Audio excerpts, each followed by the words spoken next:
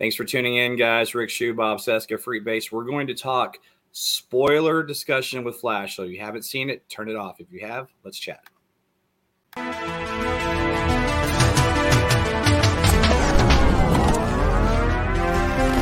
Everybody come on, let's get down.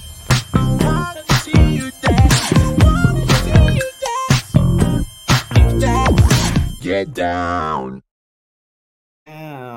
I really love that song. Oh, me too. Oh, thank you. It's always so cool to hear it on your, like, in the context of your show. Yeah. It really works. Like when you sent that over to me and I played it, I was like, really? That's the piece I get? That is fucking awesome. It's great. So good. And then my buddy, with the way he did it with the video. Oh, I love it. Yeah. And the logo. Anyway, it's awesome. all great. All right, guys. So welcome. How we doing? Everybody good? Yeah, great. Thanks for having us. Yeah. Always. Bob Cesca, Freekbass. We'll do some plugs at the end. If you guys don't know who these guys are at this point, I don't know what's wrong with you. Not knowing who I am is one thing. These guys are legit. Okay, so let's just dive right in. We've got about 45 minutes here. I want to have an in-depth discussion about The Flash. And let's just say up front, not to say we won't reference things about the box office and everything. I know that's a big topic of conversation, but what we would rather do here is talk about the movie, what it meant to us, how we felt about it, etc. If you want to have a conversation about a box office, maybe the three of us will reconvene on that. And really, guys, I think we could probably do that once it's all said and done, right? Because who the hell knows where it's going to go anyway? You never know. Yeah. You never know. So, Yeah. Freak, you were the first to jump on. So let's let you roll first. Tell everybody when you saw it, how many times you've seen it, and just let it rip, man. What are your thoughts on the movie? Okay, great. So I saw it the technical opening day on the Friday. I know that they're releasing Thursdays, actually, like the early opening day. But yeah, that first weekend it was open on the Friday.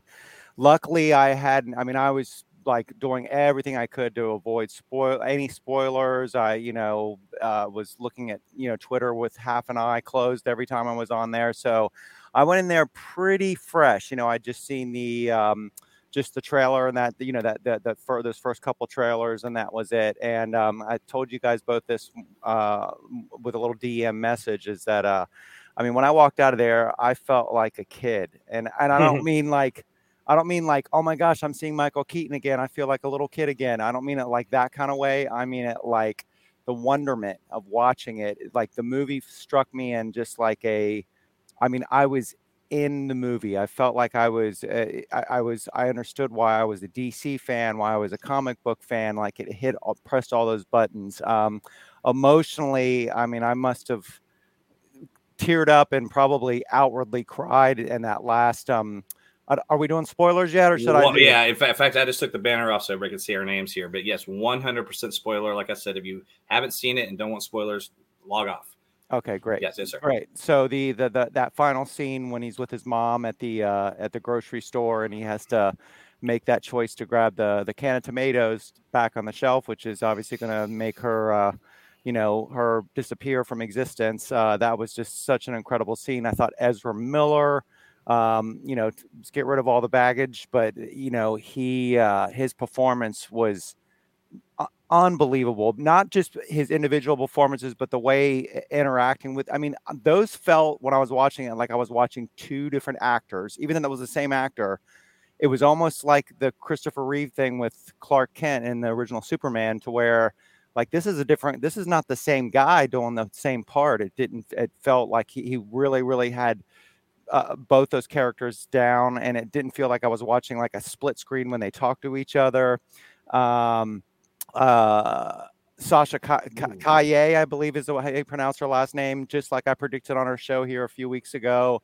I still feel like she's the breakout star from that. I know it was a lot smaller part than I was expecting with her, but she just popped off that screen. I really, really hope that James Gunn's going to continue on with her in his universe. And Cage and Clooney. What else can that? I think you and I both just said those one words. Did you say Cage as in Nicolas Cage? Yeah, Cage and Clooney. Yeah. That was just goosebumps when I saw that scene. I actually was. I don't know, guys, if you guys remember this or you were part of this, but they actually had I think it was a Kickstarter fund for the making of the Superman Lives movie that when it came back, this was like maybe like 10 years ago. And I was one of the people that donated to that, for that fund. So I was very, very aware of that whole movie, and watched that movie, the documentary on that 1,000 times, and so that was so incredible. And the George Clooney, I'm not a fan at all of Batman and Robin, but as we've discussed here on the show, I've always thought Clooney was just an incredible Bruce Wayne, and that ending scene when he comes out of the car was just, it was perfect. I loved it. And just overall, I think the last thing I'll say, and I'll let Bob jump on here, but I think, and this is not to talk about box office, this is regardless of box office. No, it's okay to reference it, man. It's natural. But I think the rewatchability, I think this is going to be possibly almost like the first Spider-Verse movie, to where once it gets to streaming and gets to HBO Max, Max, it's going to, I think this is going to have legs, and that it may be 2 years, it may be 3 years, but I think the rewatchability, I think this movie is going to age very, very well, in my opinion. Well, on that note, I'll say this and see if you guys agree, right? So we talk about box office in the now, because that's just the world we live in, unfortunately, especially on social media. Yeah. But when we reflect on films that we love from 5, 10, 20 years ago, I don't have a clue where some of those films are box office wise. I don't have no idea, and I don't care. Yeah. And ultimately, that's really what matters. All the box office chatter has ramifications, obviously, but per the top of the show, this is just about our love for the film. And I agree. And I will tell you about the Clooney cameo at the end. And I'll say this: that was originally supposed to be Keaton. It was already filmed. Right. And Supergirl's in that scene. Again, that's almost another conversation for another day. That is a frustrating part of this whole thing for me in terms of Keaton. But on that note, I'll just say this real quick. I want to turn this to Bob, but I'll just say I didn't love this movie when I saw it the first time. I had a lot of issues, and my problem was, and I realized it when I saw it again, was that I fell into the trap that I preach about, where I know too much about the behind the scenes and the changes, and I let that affect the way I looked at the movie. And so the second time I said, don't do that. Don't, do what you preach. And I didn't. And so that last scene with Clooney, now I guess I really kind of always loved it, but what a sport for him to do that too, by the way.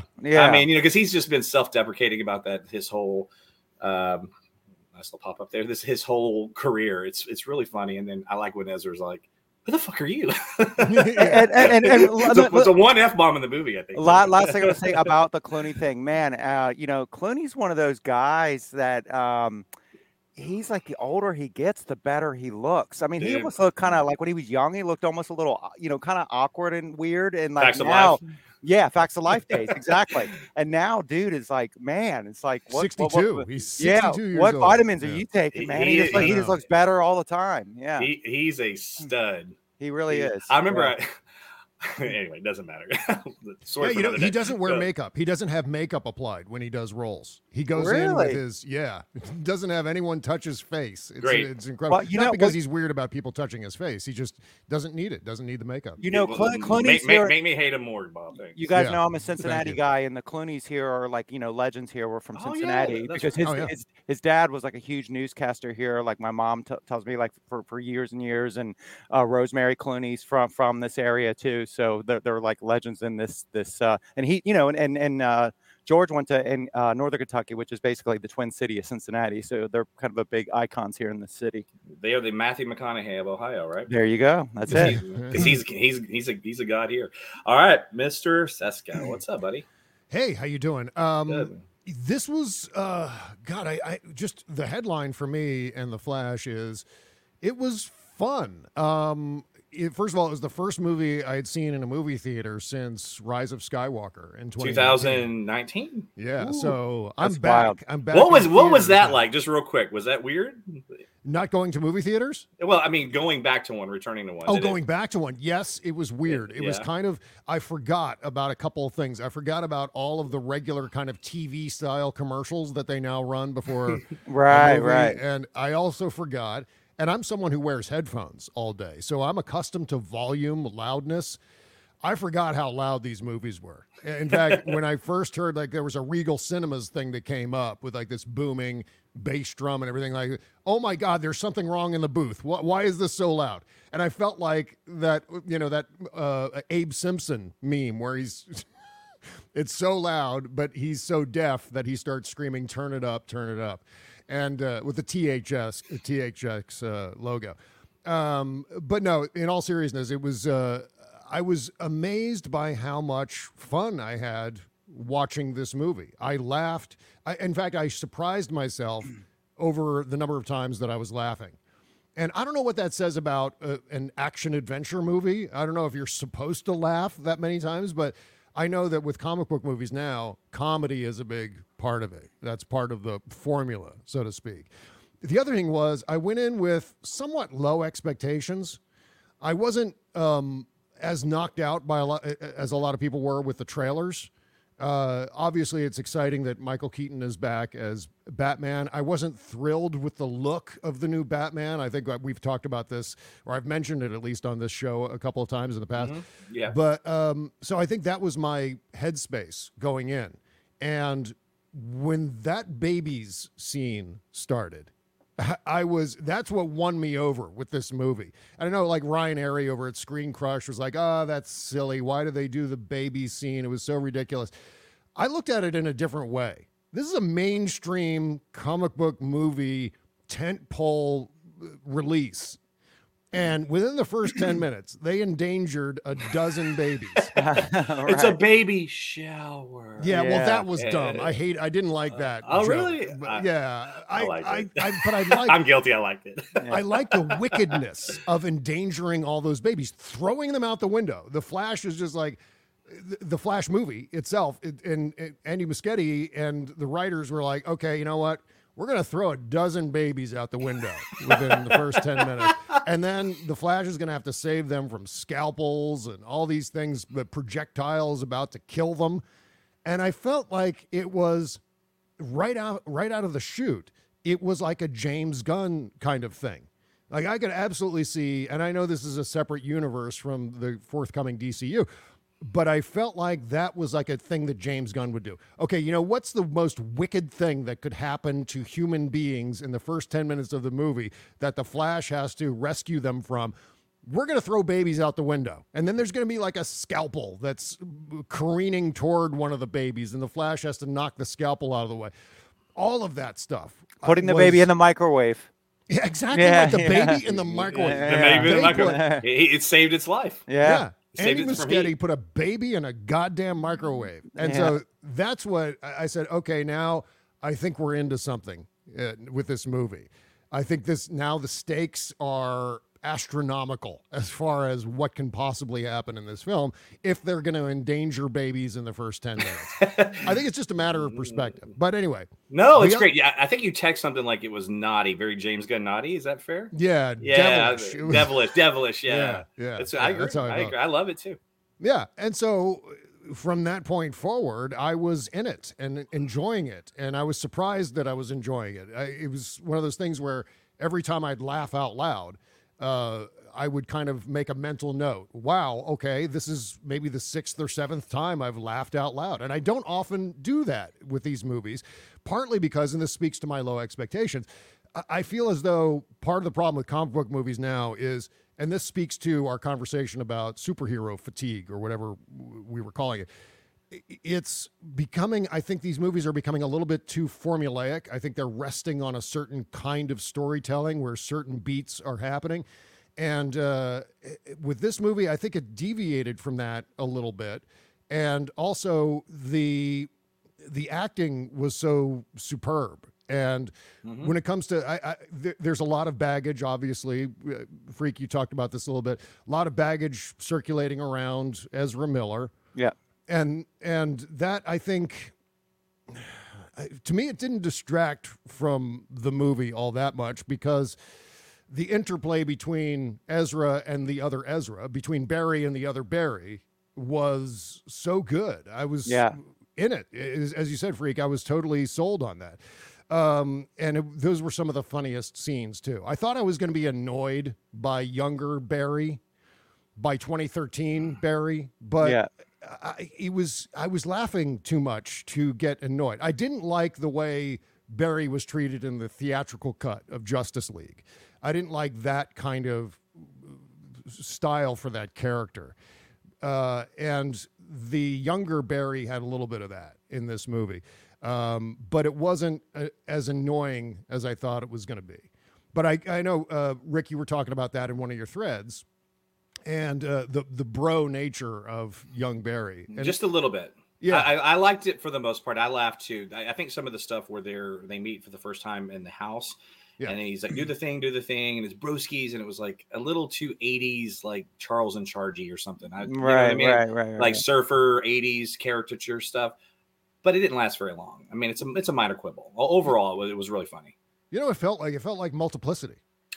Some of the interplay between Barry Prime and the younger Barry felt a little bit like Michael Keaton interacting with one of his doppelgangers in Multiplicity. I think that it was that level of, well, this is a really annoying character, but because of the way the main Barry is handling this other character, it kind of smooths out the rough edges of that second Barry being super duper annoying.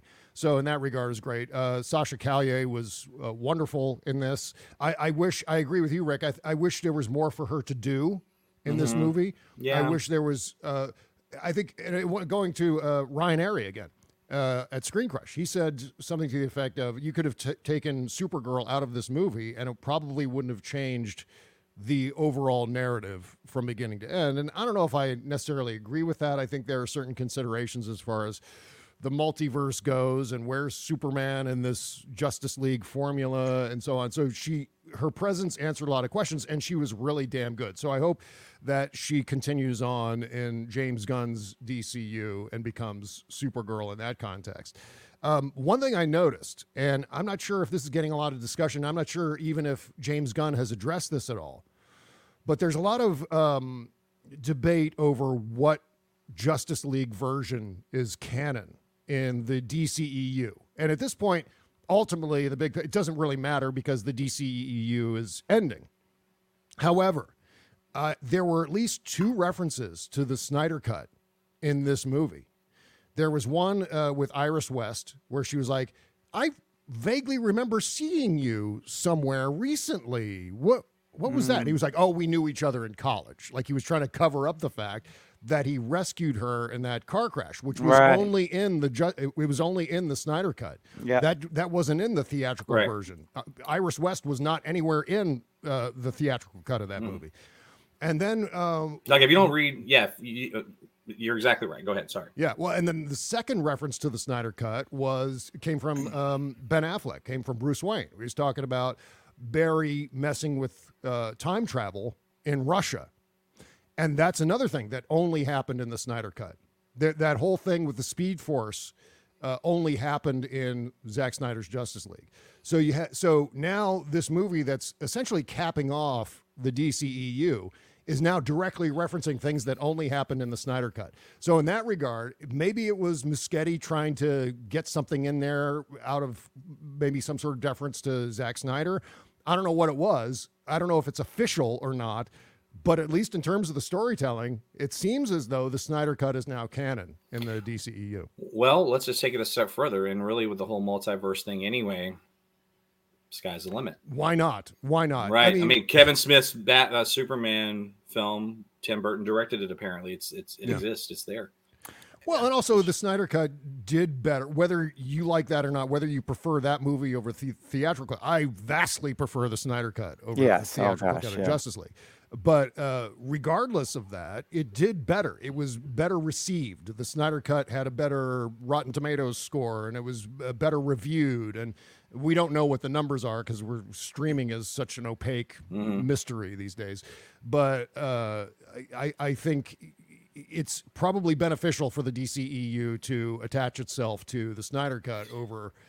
Plus, it's an olive branch to the toxic fanboys. So maybe there's something there. Maybe there's an element to that too. Sure. And just for the record, just my own personal opinion, you shave off about an hour. I think I would have a much more fair sort of comparison. I much prefer Batman in the Snyder Cut. I actually still prefer Superman in Justice League. I know the lip. It's awful. Yeah. But the performance, it's there's hard some to look at. there's some great Superman moments in that film with the fucked up lip. Yeah. But anyway, Hard to get past that's that, but yeah, it is. It's hard. It's hard. But that's a great point. Hey, real quick, I want to say we were talking about multiverse so much, and this is one of my notes and my thing I didn't mention is the one thing that I would say about the way the multiverse was explained, especially the way Keaton did it with the whole spaghetti little scenario there when they were at the house. So good, by the way. Yeah, it was great, and the I think DC, and I'm a huge Marvel fan, so this is not throwing shade at Marvel, but unless you are kind of in the comic world and very much a CBM person like we are, the multiverse, I always use my mom as an explanation. If my mom can get it, then the GA can get it. And my mom, with the multiverse explanation in this movie, she would understand the concept of multiverse. In Marvel's universe, I'm not so sure she would, just because it's so this character and this variant and this It's very, very wide. Some would say convoluted, but I'll say wide to be nicer. Where in the DC, it was almost like a Back to the Future approach. It was very, in my opinion, digestible, the whole multiverse concept. Yeah. And by the way, I love the Back to the Future subplot. Oh, with the Eric Stoltz thing? Eric Stoltz, yeah. I love that they keep coming back to that. I was curious, though, the second Barry, the younger Barry, kept using this slang term, beeve.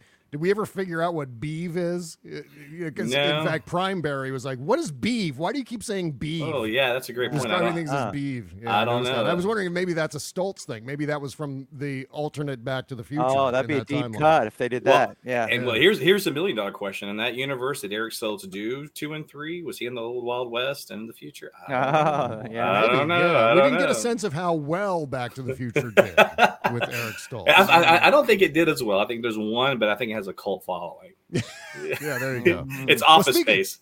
Speaking of multiverses, and this is up for debate. I was kind of, when I first saw it, I mentioned something in our private conversation about the Batcave and whether we're really looking at the Burton-verse when it came to Michael Keaton's Batman. And I kept thinking about that waterfall in that cave opening. Right. And it looks so similar to the Nolan-verse Batcave. However, and so that made me think that, maybe this isn't exactly the Burton-verse. Maybe there is another universe where it's fedoras and that mixture of 70s vehicles and 40s costumes and things like that. That very unique, obvious Tim Burton style. And then I thought about it a little bit more, and I think that's just the opening for the Batwing, which we never really saw in the Burton-verse. We never saw in the first Batman 89 or Batman Returns. So I'm kind of backpedaling on this notion that, it wasn't the Burton-verse. Maybe there's another Batman somewhere. A couple things on that, if I may. One, I had a buddy point out to me, and I have not cross-referenced this yet, that he swears that Joker's laughing box. Remember when Barry brings it? Look at this thing get laughs. Yeah. It's a great moment. He said it's a different color. Mm-hmm. One's purple, one's green, or whichever the way around. That's interesting. And on that note, if I may, I'll just say this real quick. The things I loved about this movie the most at the end of the day was the stuff with Barry and his mom and dad both. And you don't have to be a parent. We're all sons and daughters, whether or not we ever had a relationship with the parents or knew our parents, whatever. But obviously not all of us are parents, but you don't even have to have that. It's just, if you have a heart and you have some humanity, right? Yeah. My God. I mean, and then I don't know the actress's name, but the woman that plays his mom, dude. And I'm a big Billy Crudup fan, by the way. And I was disappointed that he wasn't returning, but I love, I always go blank on the actor's name. Who plays his dad in this one? Ron Livingston. Yeah. I just referenced Office Space. In fact, there you go. Yeah. All came back around to Office Space. He was so good. I mean, he really was great. And that last scene that you referenced, Freak, when he takes the can of tomatoes out of the cart after he watched himself put back in, that's a really bold thing to do. And what I mean by that is he has to let his mother get murdered for the better sake of the fucking universe. Yeah. And it's terribly tragic. Yeah. And that whole thing, I love that from the beginning. The reason I gave it a B- and had issues with it was Batman. So if I could piggyback on this, so the Keaton Batman stuff, I felt like he was cheated. I felt like we were introduced to him and then he's dead. And then again, I know that they had plans for him. He was supposed to be in the ending of the movie, in fact. And I was like, how do you bring back him and kill him? Just like he's gone. He's not in Batgirl. These things don't exist. But maybe he's not technically the Burton Batman per se. And to Bob's point. And so that opens up that door with the multiverse stuff and everything. Once I was able to let that go and sort of accept that, I really thoroughly enjoyed everything about him in that movie. Yes, I want more. And I saw did you guys see the scenes or the screenshots from Batgirl that came out? Oh, I know. Yeah. And that looks just like the 89 costume too. It's even, it's hard, man. That's brutal. That we may not ever see that. Yeah. But my God. And really, I think we'll eventually see it. I think they'll eventually drop it as sort of either as a bonus disc with the Flash or something. It just seems ludicrous that they've got this thing and they don't want to monetize it at all. Even if they just make a teeny tiny amount of money, defer. I know I hate talking about the business side of things, but it makes sense to at least put it out there in some way. And stranger things have happened, of course. You're right. Snyder Cut, you know. You're right. And I hope so. And the Black Label thing that Gunn has opens up a door for all kinds of possibilities. I just wondered, I don't know Michael Keaton personally, never met the man. Would love to, but never have. Is he disgruntled at all by all this? Probably not, because I don't think he really gives a shit at the end of the day. He's like, whatever, I just get my paychecks, and that's kind of him. That's what's appealing about it. But at the end, he was sort of promised this platform, and then Batgirl gets scraped. That's a big kick in the balls. And then the future for him is uncertain now at this point. And then there was obviously a lot of stuff cut out of the Flash. Now, it's an editing medium as much as it is a director's medium, especially depending on the director. If you're Steven Spielberg, you call all the shots. So I understand that things end up on the cutting floor, and we've all seen. I mean, like there's some like that great scene in The Last Jedi where Luke is like mourning Han's death. You watch some things like that, like why is that not in the movie? That makes no sense. But that's just the nature of things. Editing is a tough deal. So I understand that not all the scenes are going to be in there, but it wasn't just a scene taken out. It altered the promise of him more. But ultimately the performance is great, and really even his death when he says, I'm trying to bring you back or whatever, or I can't bring you back, whatever he says to him, he says you already have. Yeah. And I thought, what a cool, if he's got to go out, and again, they're still with the multiverse and everything else, we may get him again. But that's a really badass moment. And to come back around, you talked about Freak, I think it was you that talked about the waterfall and looked very Nolan. I agree. And I will say that, frankly, I think that even the old, hermit Bruce Wayne reminded me of The Dark Knight Rises, and obviously under different circumstances. And I talked to Ryan Haas from BOF about this actually. And he brought this up to me, and I agreed that there's some, I don't know if it's intentional or not, but there are parallels there with Michael Keaton's Bruce Wayne and The Flash, and Christian Bale's Bruce Wayne at the top of The Dark Knight Rises. I thought that was a cool tie-in.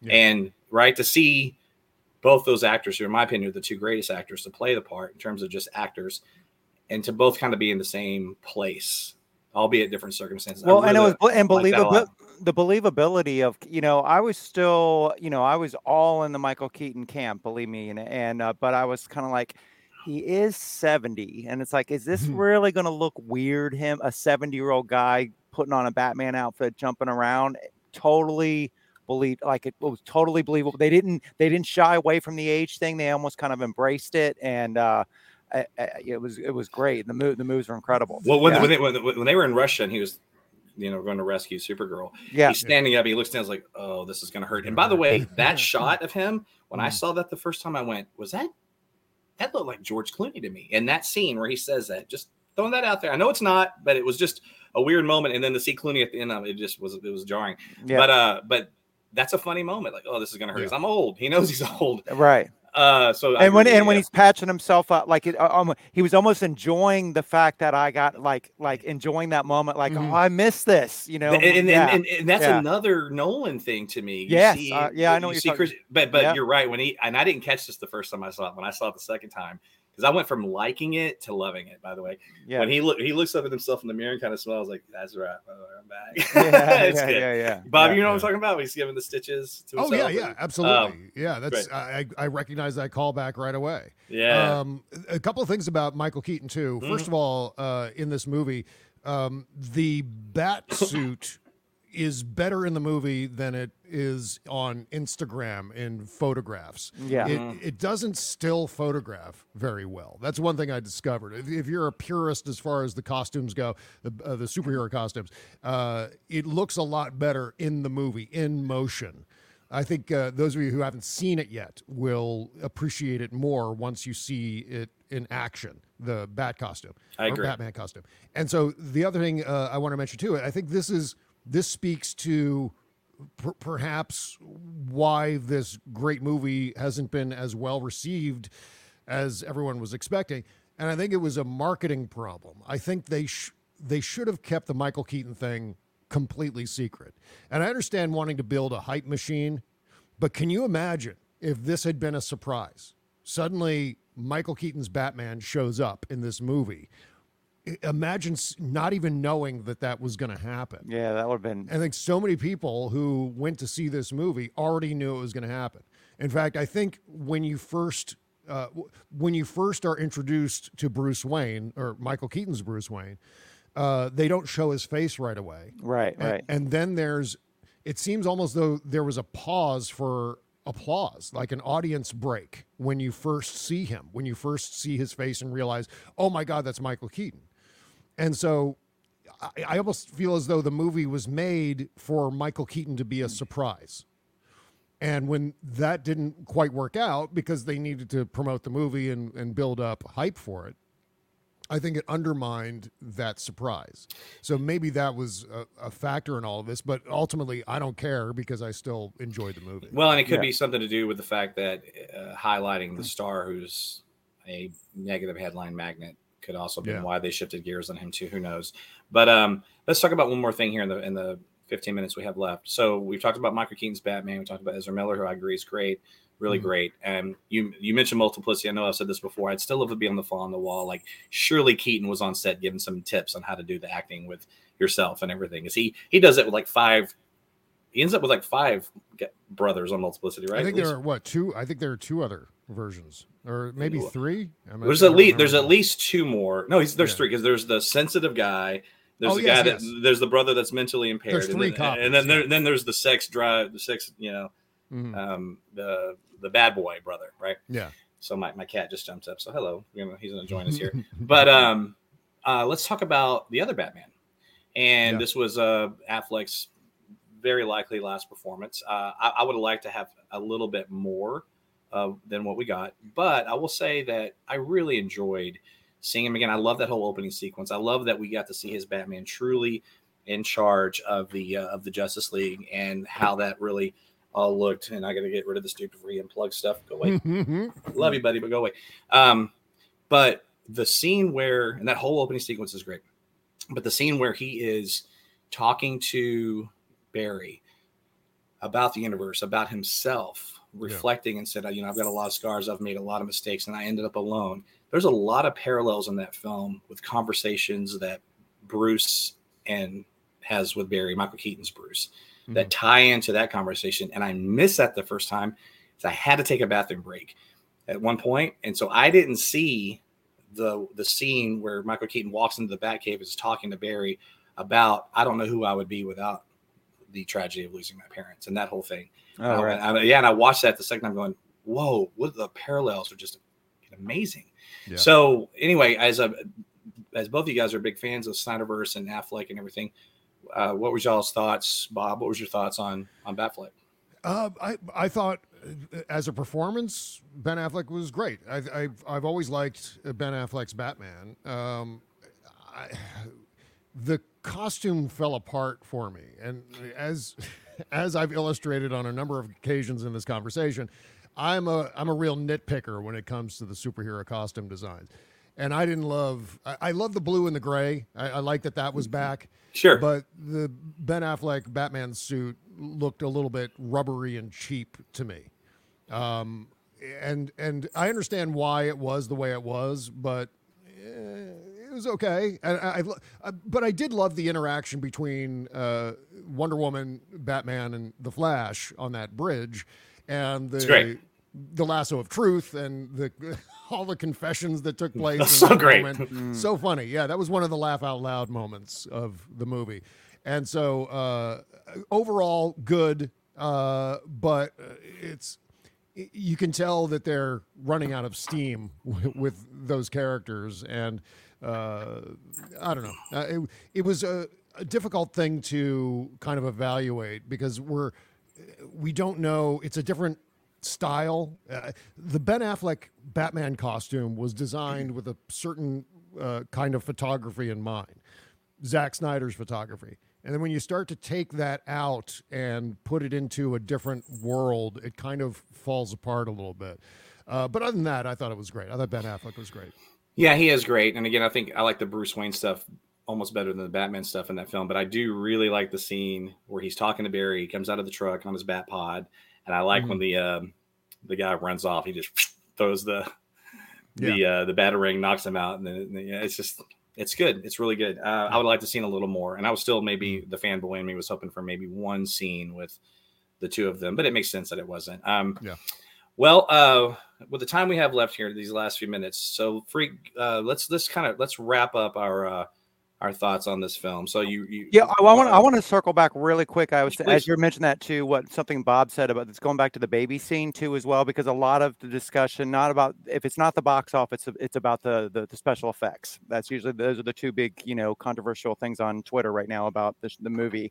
And the thing I loved about the baby scene too is, in my opinion, it set up the way that the VFX were supposed to look. If you remember when the babies were falling out the window, when they were actually falling, they kind of did this like pseudo, cartoonish kind of version with they didn't look like real babies, and I'm sure that was a director's conscious choice for many reasons. But to me, that kind of set up anytime Barry went into his, time travel type stuff, that they all the effects kind of had that kind of whatever that filter was they were using, that kind of look, kind of almost cartoonish, but not quite. Yeah.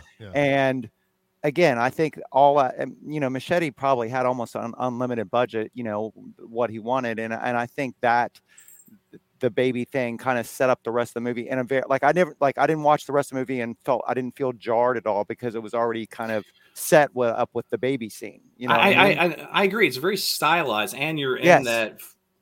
You're looking at it in the what's the terminology here? I just went blank. Speed Force. The Speed Force. Thank you. You're looking at it through the eyes of the Speed Force, and everything's weird. And I think if you would have kept it just totally like real people, whether the baby scene or any other Speed Force scene, it had the danger of looking like X-Men. When we slow down with the X-Men thing too, as well. Well, and to one thing we haven't addressed yet, to mention this as we're on our way out, is that when it went into the flashes of the multiverse, the first thing I saw was George Reed's Superman, which I thought was really cool. Yeah. And then that was a surprise too. I didn't know that was going to happen. Yeah. And then you see Adam West, you hear Cesar Romero laughing. You get Chris Reeve and who's the young lady? Helen Slater. Helen Slater played Super. Yeah. That was cool to have her Supergirl show up next to him too. Right. And the CG looked great for those two. I thought they looked realistic. Yeah. Yeah, I thought all that really worked. And of course, the Nick Cage thing, fighting the giant spider. Yeah. I personally, and I've said this, I don't no disrespect to anybody, including you guys, especially you guys, I should say. I don't understand. I don't think there's a goddamn thing wrong with the way this movie looks. I think it looks great. And I think all that stuff that we're talking about is a stylized choice. Now, you may not like the stylized choice. That's cool. Right. But I did. And I watched it. I saw it. And then I saw it again in IMAX. And I'm sitting there going, am I supposed to not like the way this looks? Because I don't love the way this movie looks. Right. Yeah. I want to add, as far as that goes, while we're still talking about the CG, is there is a thing happening behind the scenes with CG artists these days, and they're getting overworked. Yeah. They're getting screwed when it comes to money. Obviously, we're looking at way more effect shots these days than we did even 10 years ago, to an extent.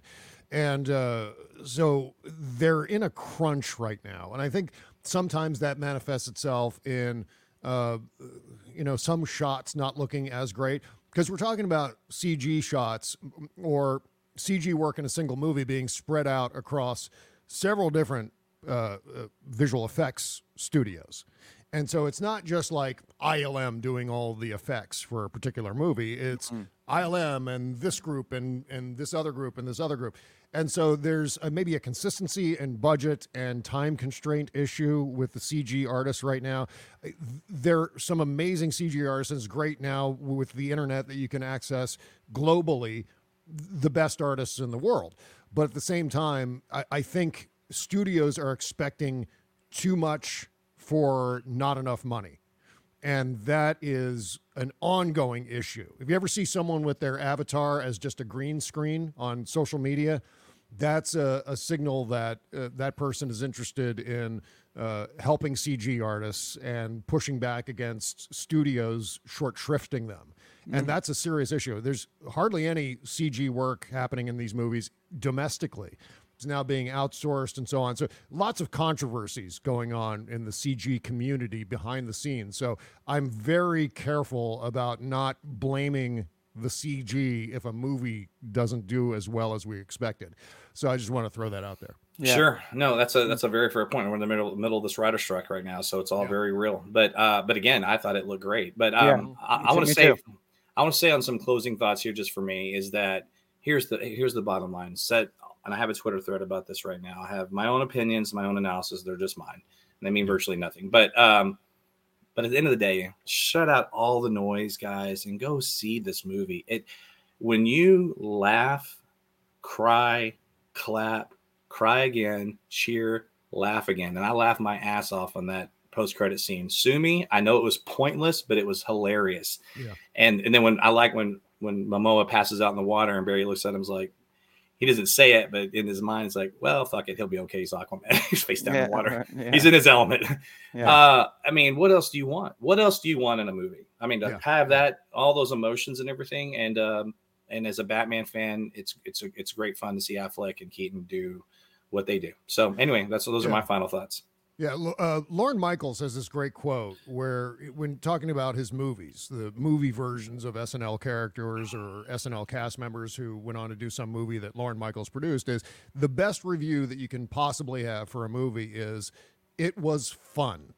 Mm-hmm. And The Flash, for me, was fun. If you just set aside your biases when it comes to this universe or that universe, or Snyder versus Joss Whedon or this or that, and just go in and have a good time watching a comic book movie, this is a fun 2.5 hours to spend in a movie theater. I can't emphasize that enough. And that's what I mean about me being a kid. That's how I felt. I felt like I was like 10 years old watching, a Batman '89 again or whatever. You know what I mean? Yeah.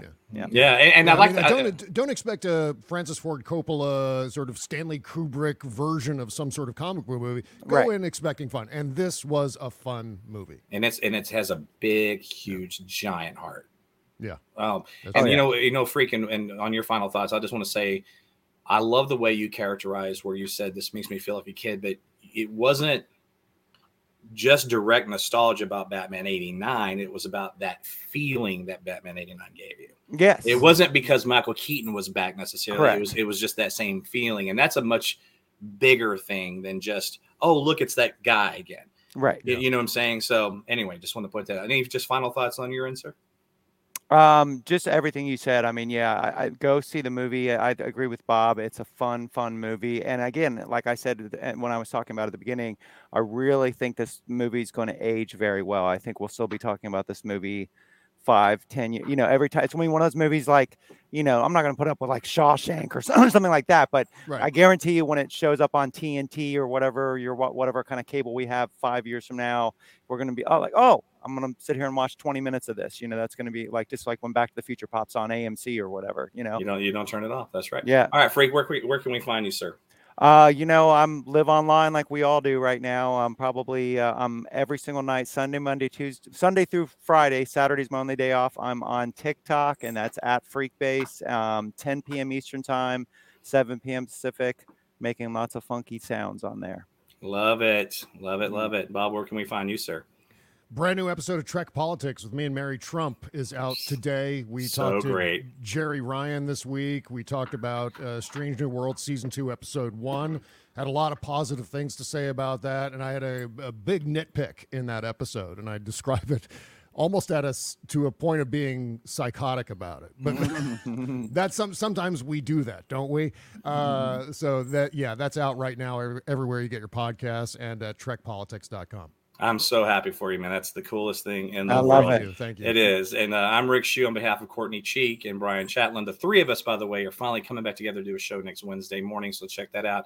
And they're back in the fold. They've both been really busy, but I need them. I want them, and they're on their way back. So the show will be complete with them. I've got to jump before this cat ruins my computer and my mic and everything. I don't know how he made his way up here, but he made his way upstairs. So I got to run anyway. Thanks so much, guys, for watching. Thank you, Rick. Thank you, guys. Thank everybody. Go see The Flash. Go see The Flash. Over now.